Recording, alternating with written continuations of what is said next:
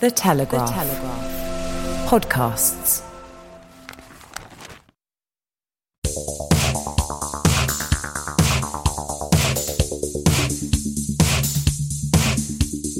Hi there, podcast fans. I'm Tom Gibbs. Welcome to Telegraph Audio Football Club.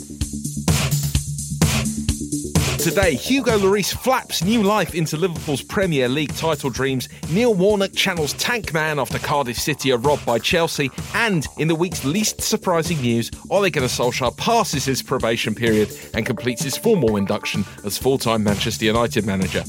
It's a sad farewell to Huddersfield, who are destined for Championship football next season. We take a look at who will be joining them. Spoiler alert, it's Fulham and Cardiff. And who has the best chance of bouncing back? People bounce back. Plus, the Old Firm derby, the chock-full Checkatrade Trophy final, and football's greatest acts of sportsmanship.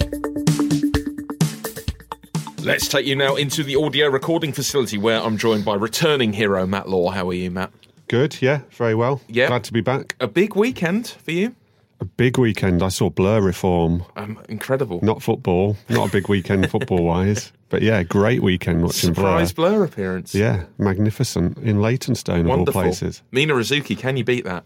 Who are Blur? Oh, we've been through this. We've been through this. And I want you sacked for it. Sack Mina. How was your weekend, Mina?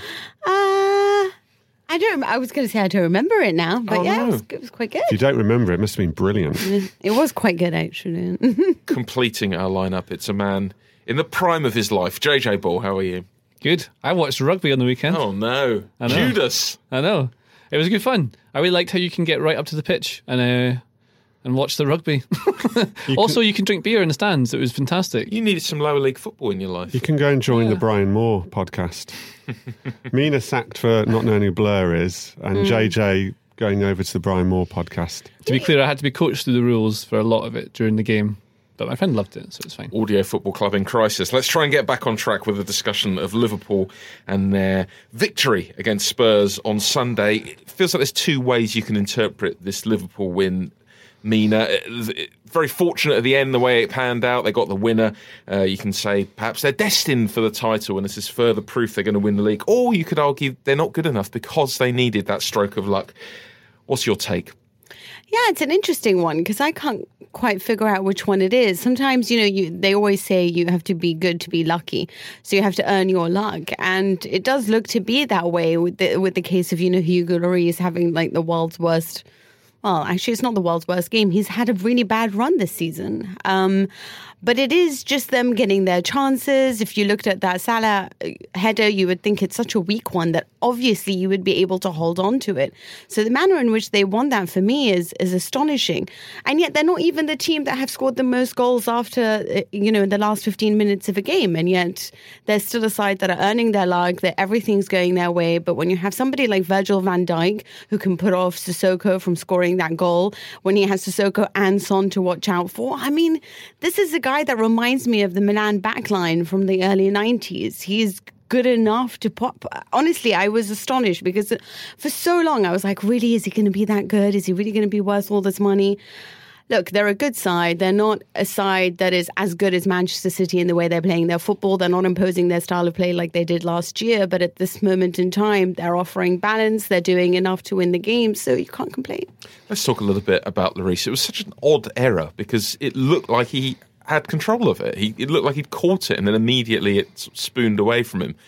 Not the first time he's made a big mistake in a big game this season. Will Spurs be looking elsewhere this summer, Matt, for a new keeper? Well, they should. He's their captain as well, which sort of adds to the dilemma on it. Does that matter that much, do you think? I think it matters to Pochettino. He's really streaky this season because I've watched a lot of them and he's gone through terrible runs, but he's also earned them. He was incredible away at Borussia Dortmund when they won 1-0 and just survived onslaught after onslaught. And he's had some games like that where he has been excellent.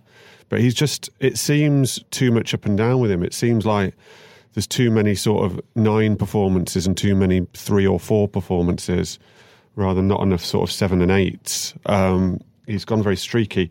I think it is a problem. And the odd thing is that Gazzaniga, whenever he's come in, has done really well.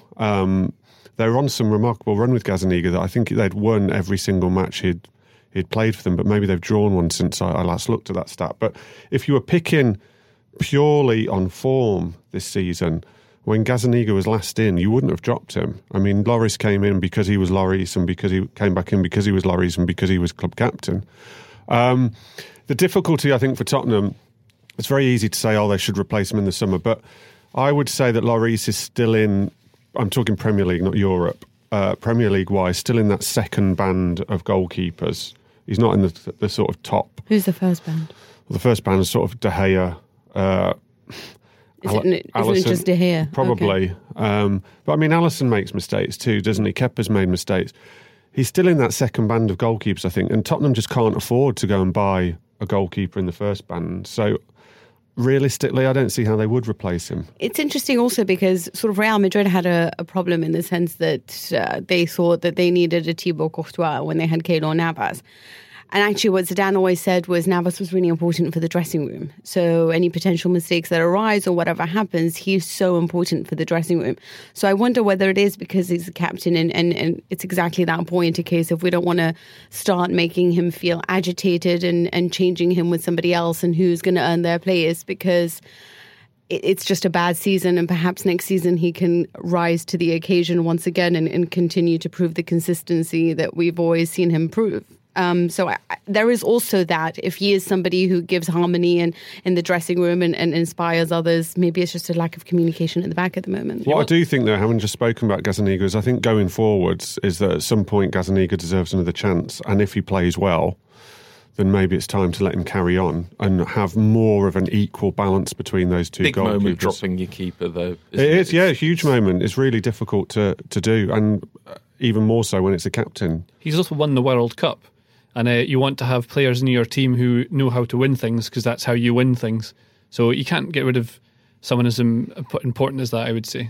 It's really big My thing. only issue with it is that there was a really great point that was made in Match of the Day, which is the fact that the team don't seem to trust him at the moment.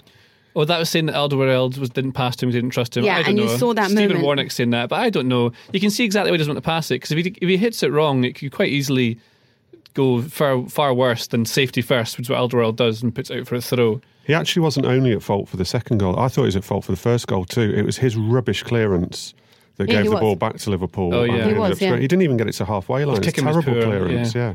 I wonder whether it must affect you a little bit when you come out of the World Cup and you have won it. That's the greatest achievement he's ever going to do. I think probably, yeah. But then when you're in a game, you're not thinking, I've won the World Cup, this doesn't matter. But it's a lack of focus at the last few seconds of the match, isn't it? He's had a funny time, hasn't he? I mean, he had the drink driving charge, which seemed extremely uncharacteristic for him. It has been a funny sort of 8 or 9 months with Lloris. Tell me about Liverpool, JJ. There was some delightful moments at the end of the game. Klopp giving it the big one in front of the Kop, Dalglish grinning in the stands. Will they be this happy come the end of the season? I still can't tell. I think Man City are still a better team. I think Liverpool are fantastic to watch when they get going, but they still seem a little bit nervy, and I think they got lucky against Spurs.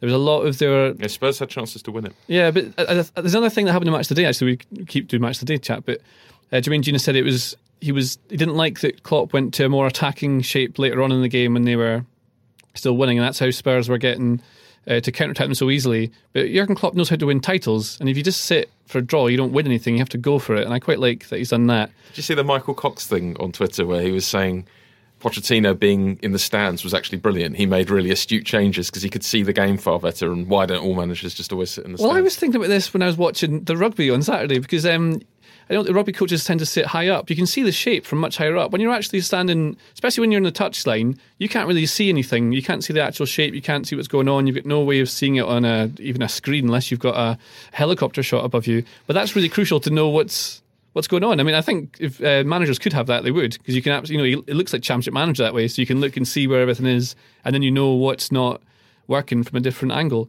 But you can't have that when you're on the side, can you? Rudy Garcia had his assistant manager when he was at Roma always sit up in the stands and tell him what. That to me makes more sense. Yeah, I was thinking maybe a data analyst would do it or something. So an analyst would have in the stand that can relate and say, well, you're missing this flank here, this is what you would change. So that way you're closer to the players to be there. But yeah, it makes sense being higher up. Potter had that fellow with the laptop next to him. Maybe he was on Football Manager and something. Yeah. I'd just like to admit that maybe I was wrong. I've been saying for weeks, I know. Someone emailed saying that I was always right on something, as I think we always saw. But I'm going to admit, I think I might have been wrong. I've been saying for weeks that this nervous energy at Anfield is going to cost Liverpool. And the facts would maybe have it the other way around, I've sort of seen. Because Lloris made very bad late error. Pickford, Mahrez, Man City. Perhaps the nervous energy and everything around Liverpool is actually affecting the opponents and not Liverpool, but perhaps it's helping Liverpool, and I've got it completely wrong. I was also thinking as well, weren't they? So maybe it's back to that old thing of sucking the ball in. Yeah, but we're never going to know. No, we'll never know. It's intangible. But then I was thinking this as well, and on the same note, that because they are getting over the line with these like kind of fortunate performances, they're still good to win, but it should have been a draw, that game. But because they're still getting the points they need out of these games, even when they're nervy, they still know they're going to get it, and it helps them mentally. So then other teams, it's that Manchester United effect that I've always seen in the 90s and 2000s, that you just know they're going to win. No matter how badly they play, they're just going to get over the line somehow, and that must feed into the opposition. Yeah, I mean, don't get me wrong, I still think Man City will win it. But I've maybe misjudged the effect of the Anfield nervous energy. I'm interested to see whether the nervous energy is going to push them over the line, or whether this courageous football will push them over the line. Like having sort of two people back at the end in the last 10 minutes and taking that gamble, which is something you can take when you do have Virgil van Dijk at the back as being one of those two. But my issue with it is that I love courageous football, and sometimes it really annoys me when Pochettino doesn't actually just take a few more risks. But it's interesting. I want to know whether that is going to pay off in the end, or actually they're going to be punished for throwing caution to the wind and just going all out sometimes when they don't necessarily have to.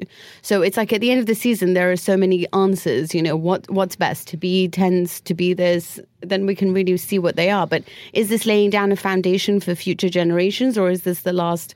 If you're going to win it by destiny and by luck and all of this, what about the foundations that they're laying down? All still very pleasantly poised. Let's move down the country and left a bit to Cardiff, where Matt, you saw a brilliant advert for VAR in this match. Chelsea benefiting from two bizarre decisions. The Azpilicueta goal pretty clearly offside. 3 or 4 bizarre decisions. They were really cheated, weren't they, by the officials? They were. I don't like battering officials, because I generally like that old Brian Clough quote of the players always make more mistakes than the officials in a football match. But you could see why Neil Warnock was so upset. I mean, the Azpilicueta one, even when you just watched it, so often I'm in a press box and I'll watch something live and I won't see the error, or I won't see that it's offside. You're reliant on the replay. But you could just see it. And it's one of those where you were sort of waiting thinking, it's going to get disallowed. It's that split second of they're all celebrating, but someone's going to point somewhere. Surely someone's going to signal, oh no, they've actually given it.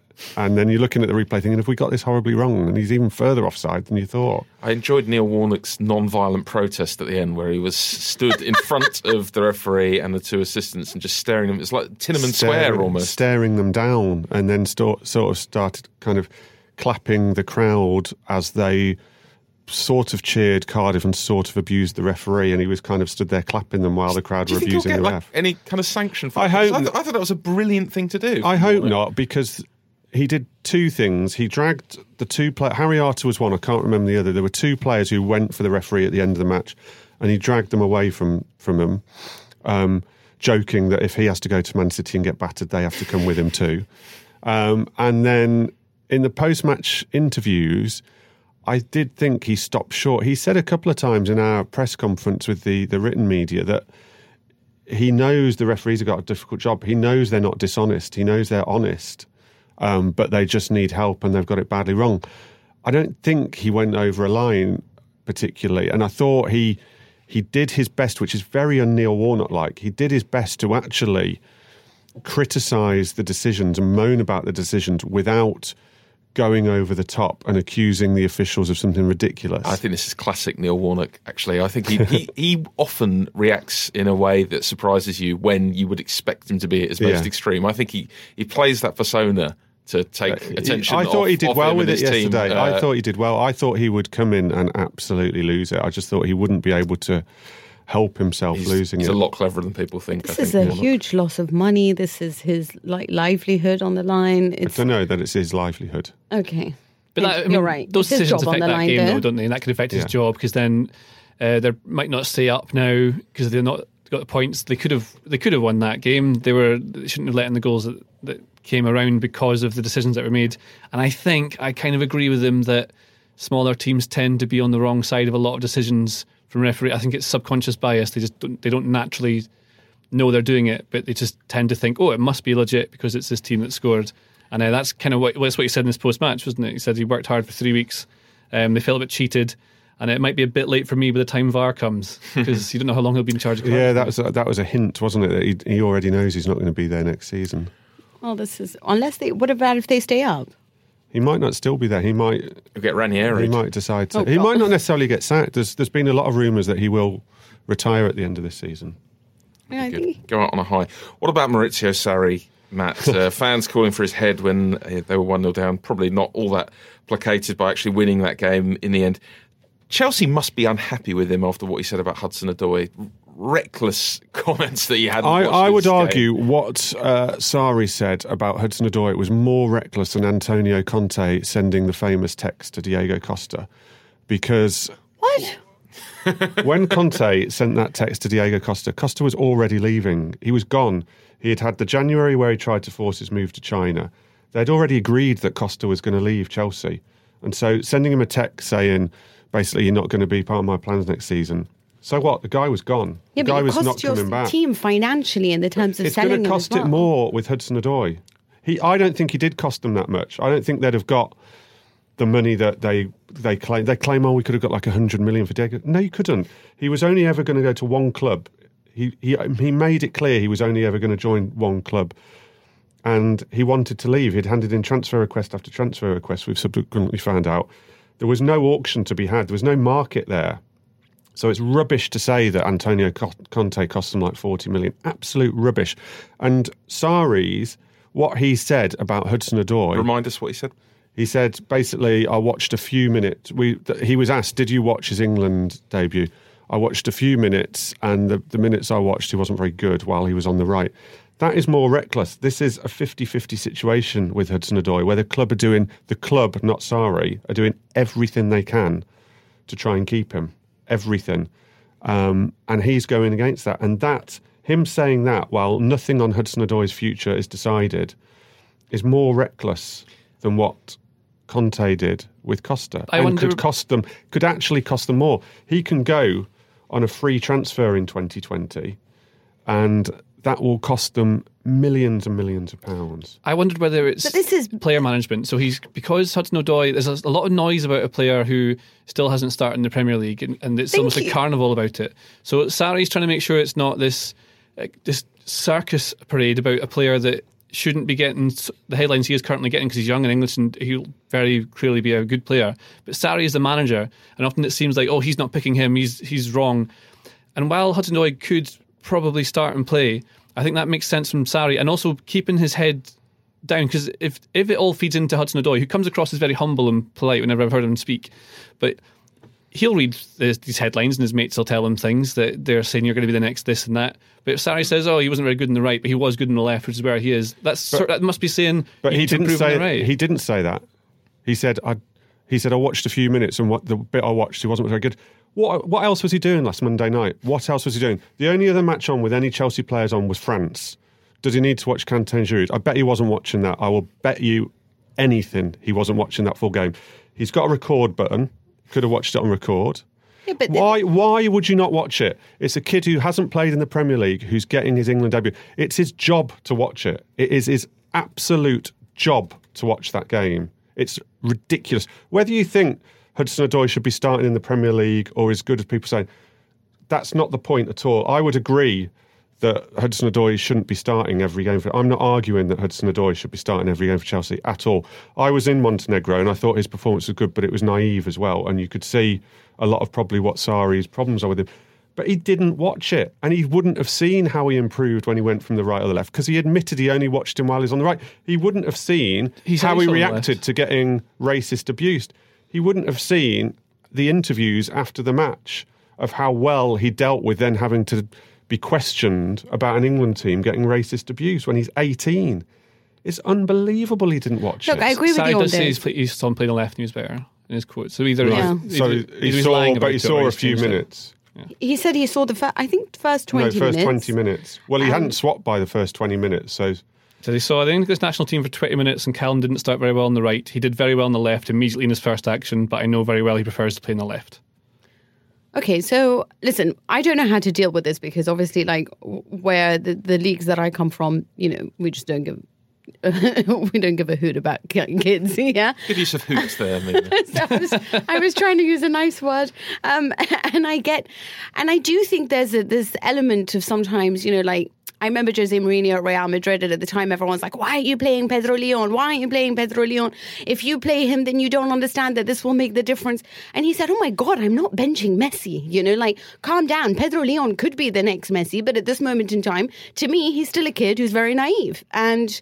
And then it just turned into a whole thing. Obviously, Pedro Leon never turned into being anything really special. Now, Moise Kean is unbelievable for Italy. And the first thing they asked Allegri was, are you going to start him in this match against Empoli, which is a really rubbish side in Serie A?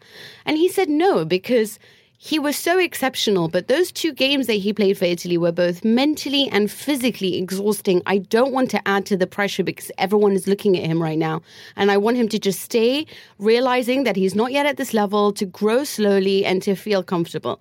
This could be what Sarri is doing, which is just trying to handle this whole occasion and make him feel that he is still a player on the team. He's not more special than Hazard. And it could look bad. In many ways, it is true. You are trying to keep hold of a player that Bayern Munich is trying to come for. Not any other side, but Bayern Munich. So I do and I do think it's his job, absolutely. So you're really right, like, Matt, he should be watching him the whole way through, and he should be looking at the fact that he's maturing and the way that he's responded. I do think he knows all these things. I just don't think he handles these very well. And this is another problem with Chelsea. Why hire a coach that you know very well only ever depends on the first 11, never rotates? Exactly the reason why Napoli's owner was so angry with them. He did bench Hazard. I mean, when you say about the guy saying, I'm not going to bench Messi, he benched Hazard. He benched Hazard and still didn't play him. Now, Willian played quite well yesterday, but Pedro's been pretty terrible. Willian hasn't been great. Maybe he was scared that it was too much too quickly. It might be, but he needs to come out and explain it properly. And he needs to look like he's paying attention to Hudson-Odoi. And it doesn't look like he's paying attention to him. It looks like seems like it's someone who hasn't really thought it through, hasn't thought about it carefully, because he knows he's not going to be around for that long. Yeah, he's very flippant about the whole subject. He's very flippant about it. I mean, when he was then asked, well, the fans sing for this lad every single game, he came out with some quote, I'm not the coach of the fans.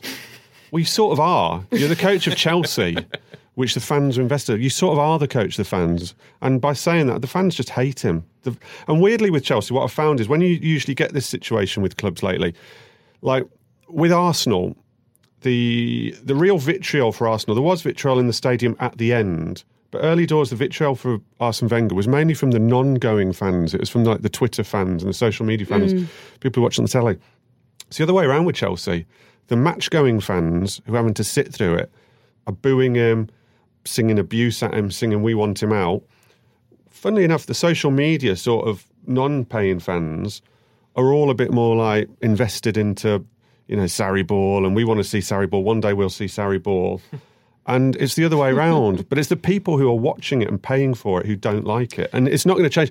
The result yesterday didn't change anything in terms of the Chelsea fans' view of him. There you go. Social media, the place for calm Chelsea support. Reason thought. You're listening to the Telegraph Audio Football Club, part of the Telegraph Podcasting Network. To find more of our podcasts, just go to telegraph.co.uk/podcasts.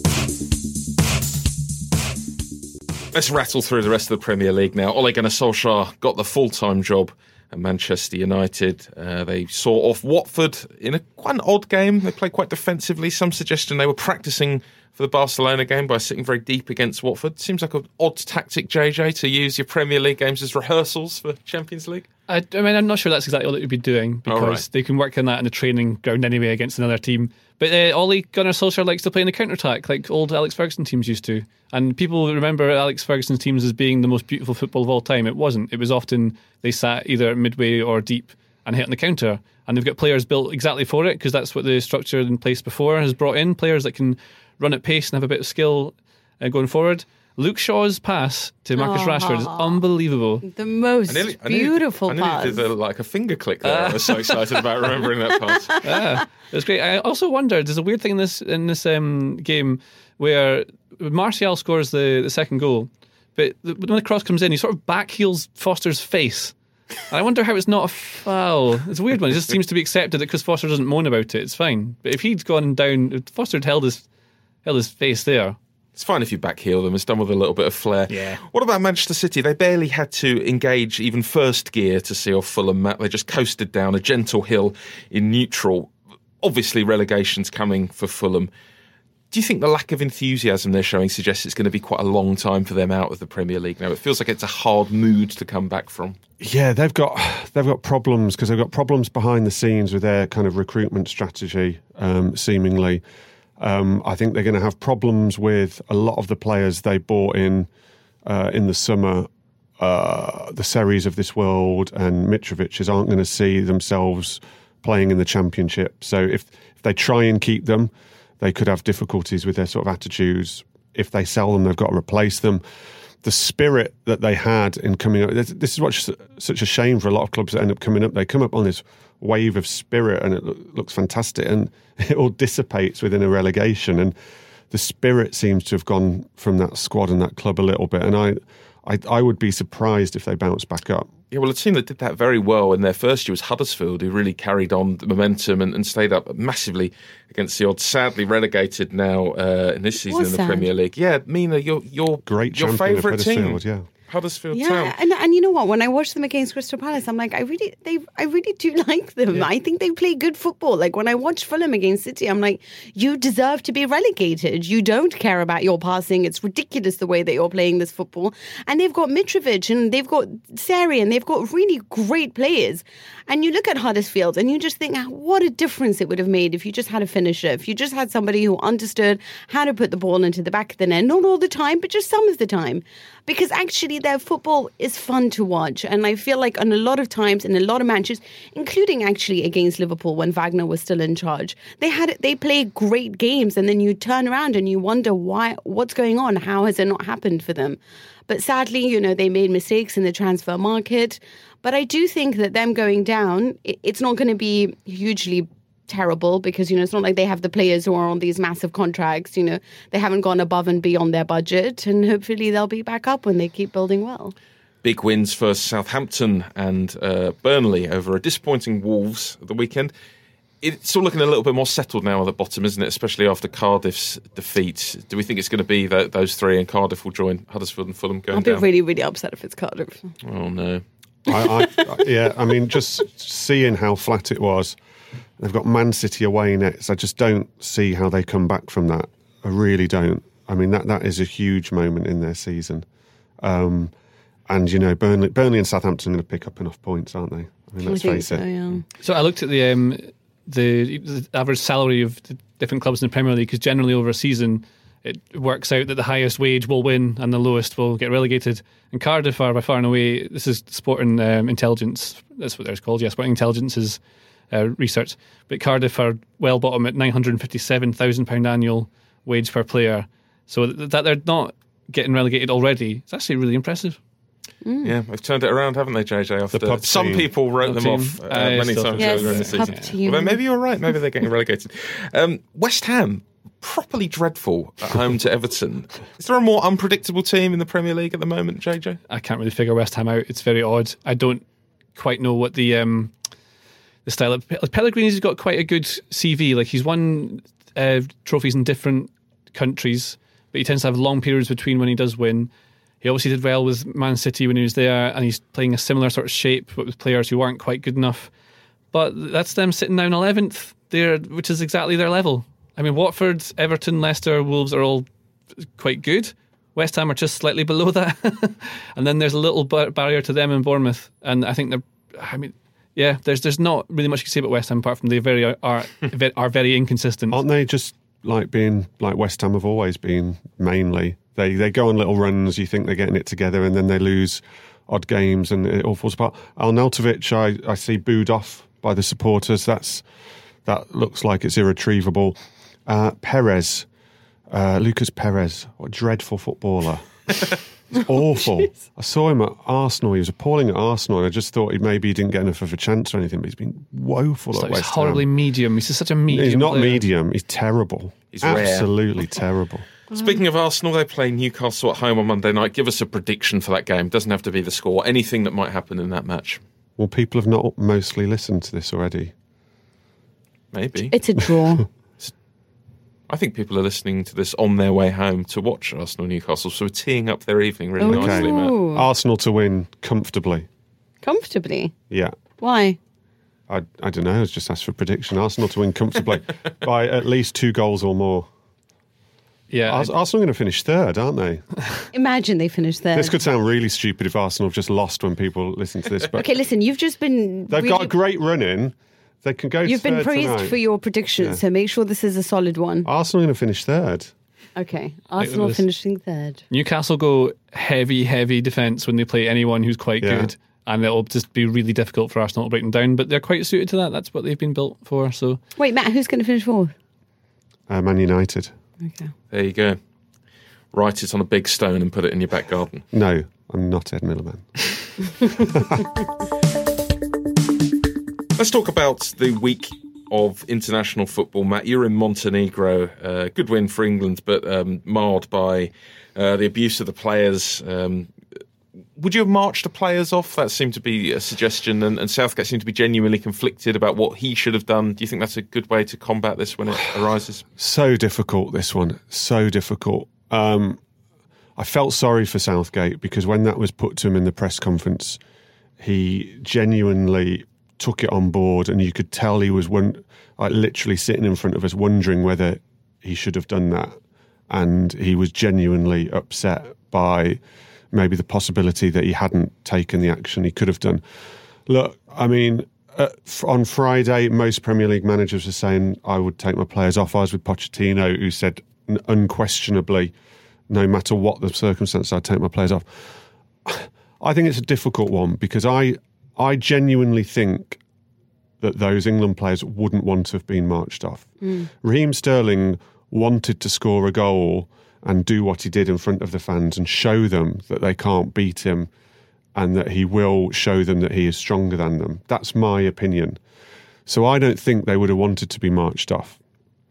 So I think it's a really difficult one. And I don't think I can sit here and say flippantly, I would do this, I would do that. This is the right thing to do. That's not. I don't know what the right thing is to do. I don't know what people should do, but people are talking about it. People are thinking about it. What I do think Southgate hadn't had to do before or hadn't done before, and what he will now do is think about what he wants to do if this happens again. And I would imagine that he will talk to his squad about what they want to do if that happens again. And that's definitely a conversation that should be happening. Again, Sterling just dealing with adversity beautifully. It's been a remarkable change in perception in the last year or so for him, JJ.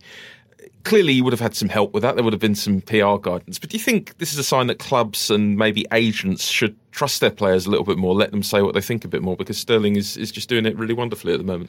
I think what Sterling has done this season and facing it head up is absolutely superb. It's a shame it's taken to the point where you have to commend someone for doing something like that because it shouldn't exist in the first place. But I like that it's now a talking point, and I think because it becomes a talking point, the very same places that Raheem Sterling was criticising before will now treat the narrative differently, and they have to then treat it like, this is disgusting, I can't believe they were doing it, and it was you doing it. But that's kind of what happens, and that's a good thing. I don't know what really to say about it.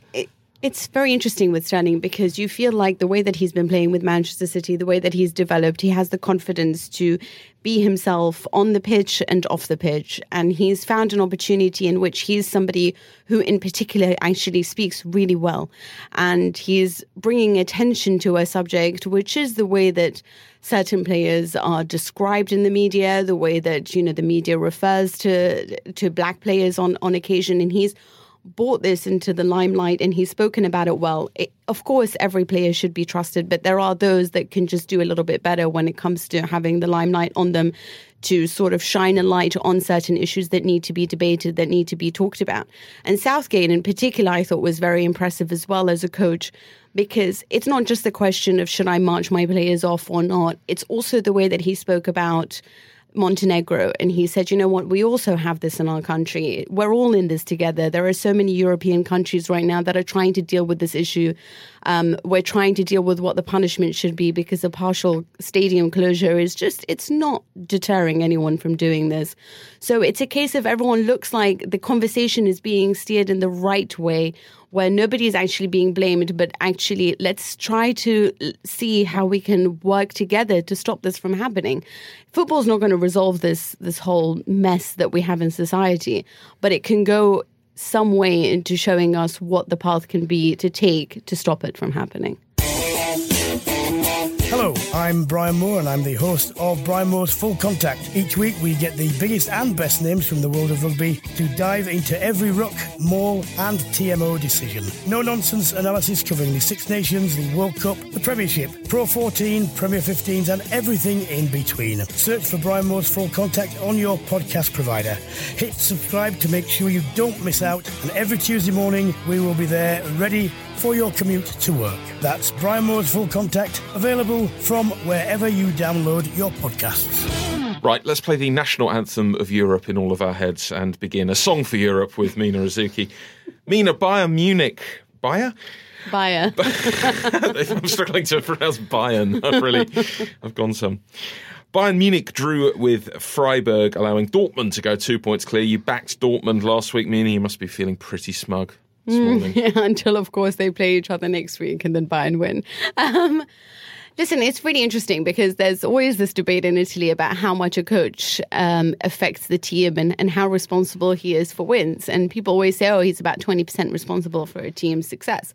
For me, it's always been about 70. I do think a coach is more important than the squad put together. And I know that's a ridiculous thing to say, but believe me, if you have, I don't know, like you can see what Jose Mourinho did with Manchester United and you can see what will happen if, when they do have a very good coach and they have Solskjaer who's already taken them so far. Lucien Favre, for me, will always be better than Niko Kovac, so I trusted them. They do have a lot of youth, and the brilliance of youth is that they play until the final minute, which is why Dortmund is winning the matches, and it's why they won over Wolfsburg over the weekend, because they just don't stop. They can keep going. They do look tired at times, despite not actually having anything to really play for, barring the title, but they're not really overextending themselves.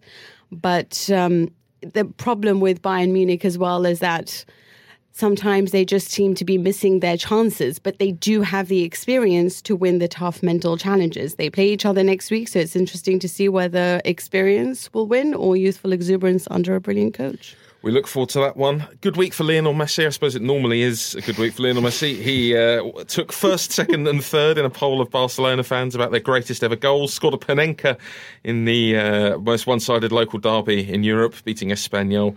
So he's got 39 goals this season, Mina. The next closest is Suarez on 18.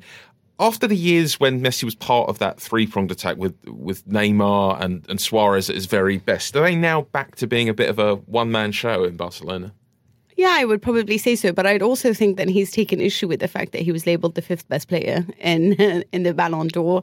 I think that he feels that he's losing sort of that reputation of being the very best. I think he felt really hard done by, and Ronaldo's winning all these plaudits at the moment for changing clubs and finding a new challenge. So he's playing lights out. And when you're playing lights out and you're clutch for the team, as he has been on so many different occasions, but he really took the game by the scruff of the neck against Espanyol because they were superb defensively.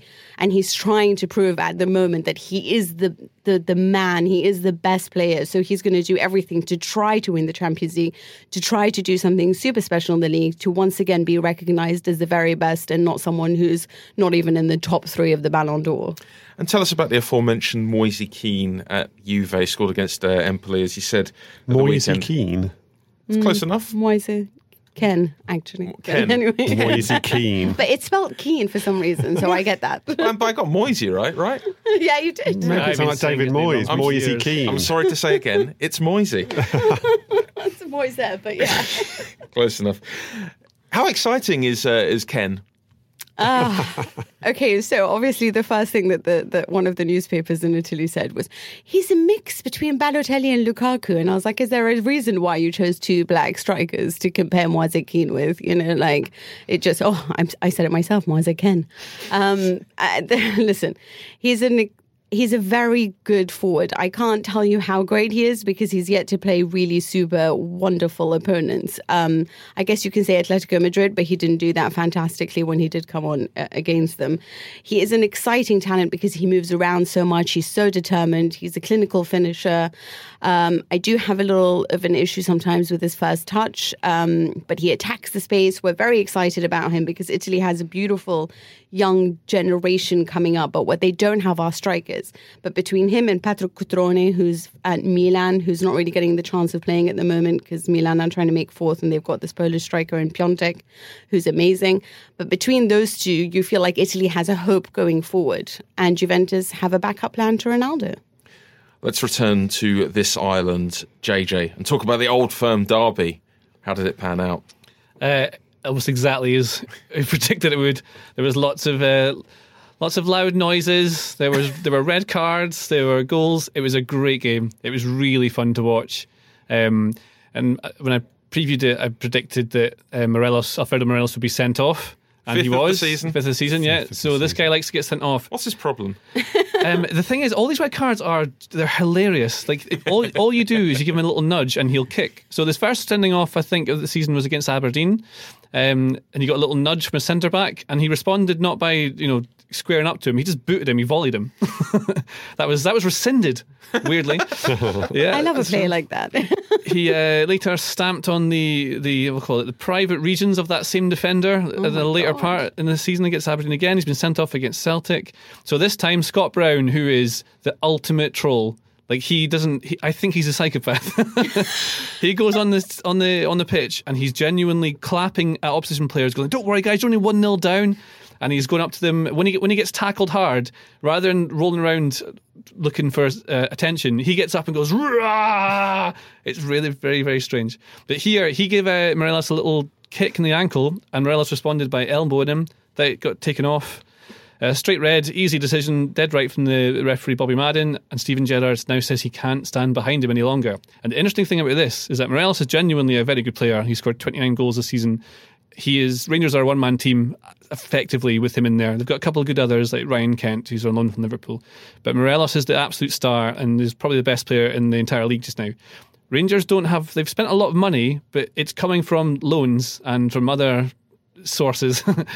They can't afford to let him sit on the bench and devalue because they're wanting to they just made him sign a new contract recently, which I'd imagine is purely to protect his value so they can sell it in the summer and try and raise some more funds to get someone else in who's anywhere near as good as him for the next season.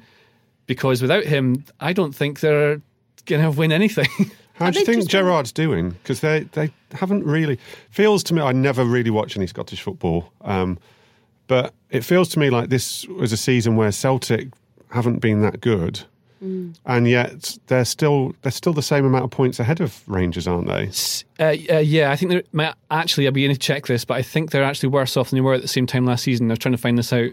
I think Gerrard was fine. I don't think there's any clear identity on the pitch. When it gets to the last 10 minutes, it honestly looks like he's looking for a Hollywood ball from someone. It looks like he wants Steven Gerrard to be on the pitch to hit long balls.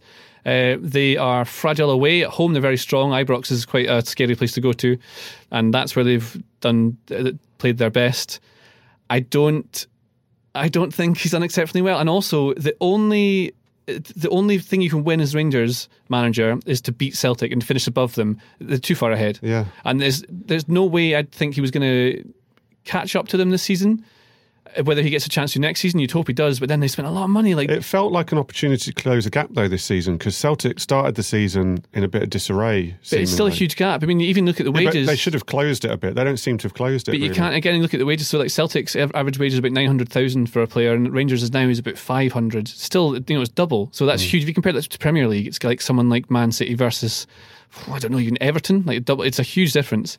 And you can't really close that up as well. And you've got Cheltenham. I mean, there are good teams that are below them, but their wage budgets are just nowhere near it. You've got Aberdeen, Killie are pushing now as well. Steven Gerrard's won nothing this season. He's won absolutely nothing. I don't see any real change in what he's done to the team and the way they play. The players he's brought in haven't really added an awful lot. Morelos was good, but I doubt that was his signing. And then you've got players, the old mates like Jermaine Defoe have come in. It doesn't even really start. Yeah. It's very odd, and I think I've got a suspicion he might be there until November next season, and if they're not looking any way better, it could be in a bit of trouble.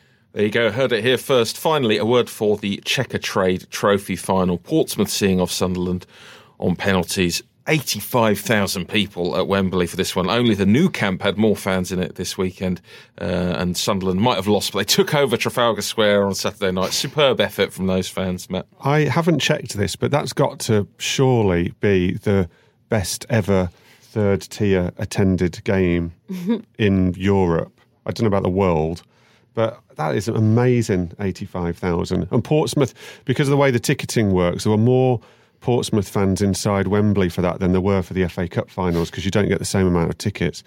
Just incredible. What that club have been through, it's sensational the way they're coming back and the support they've got. And the Sunderland fans in Trafalgar Square just made me laugh, because that's so football. You've got one night, you've got a Saturday night in London. The amount of restaurants, clubs, bars, you could have like a brilliant night out. Could have seen Blur. Could have come and seen Blur and Leytonstone and me. What do? You stand in Trafalgar Square with a Sunderland t-shirt on and sing all night. But they'd have had an amazing time. I'm sure they wouldn't have swapped it for the world, but that's the madness of football fans. The noise in that stadium was awesome. Watching the highlights, the noise is... I love that so much. You only get that from those massive games. It's just a little extra. It's like the tone sounds slightly higher than it would normally be at a game. It's electric. Could have it again in the League One playoff final. We look forward to that. Finally, after a Galatasaray player deliberately missed a penalty after he thought it had been awarded wrongly last week, I want to know your nomination for the greatest act of sportsmanship in football. Over on Twitter, our friend Andrew said, Hugo Lloris gifting Liverpool the league. What are you saying, JJ? Well, I think the obvious one is when Paolo Di Canio caught the ball rather than scoring into an empty net. He's playing for West Ham at the time. Should have been booked.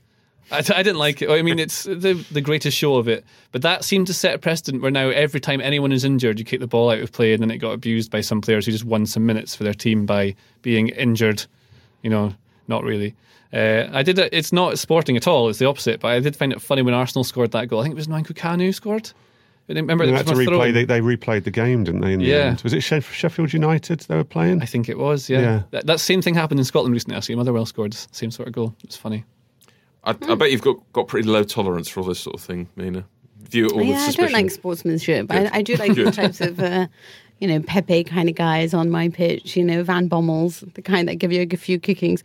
Actually, it's Iker Casillas for me. Euro 2012 final between Italy and Spain. Italy had that injury and they had to play with 10 men at the very end. And it was a mauling, right? It was 4-0. And the extra time just was going on and on.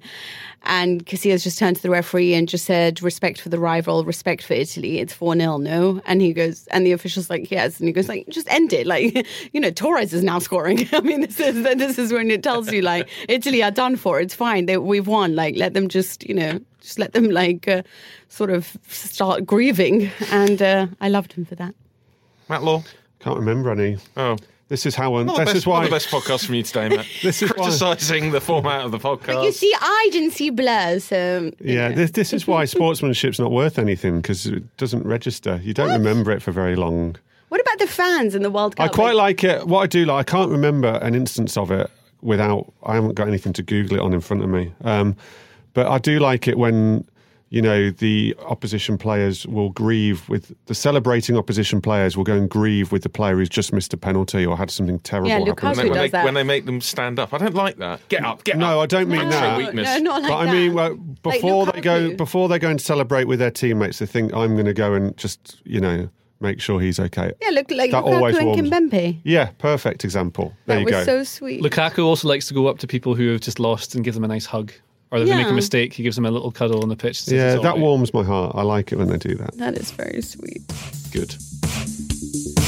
That's your lot for this week on Audio Football Club. You can contact me in the meantime on Twitter if you would like to. It's @Tom with an H Gibbs. Also, send us an email. Be like Cameron Donnelly, who sent us a beautiful email this week saying, "Hi Tom, I wanted to get in contact to make sure Matt Law gets the credit he deserves for predicting Fulham's downfall in the very first episode.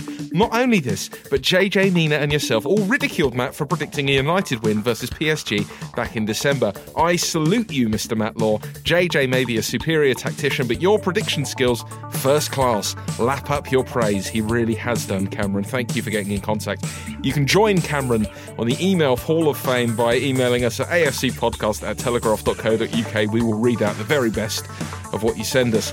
Don't forget to subscribe to the podcast. Look for Audio Football Club somewhere in the podcast world of the internet. You can definitely take it from there. Thanks to Joel Grove on the buttons, and thanks to you for your company. I'll talk to you again soon.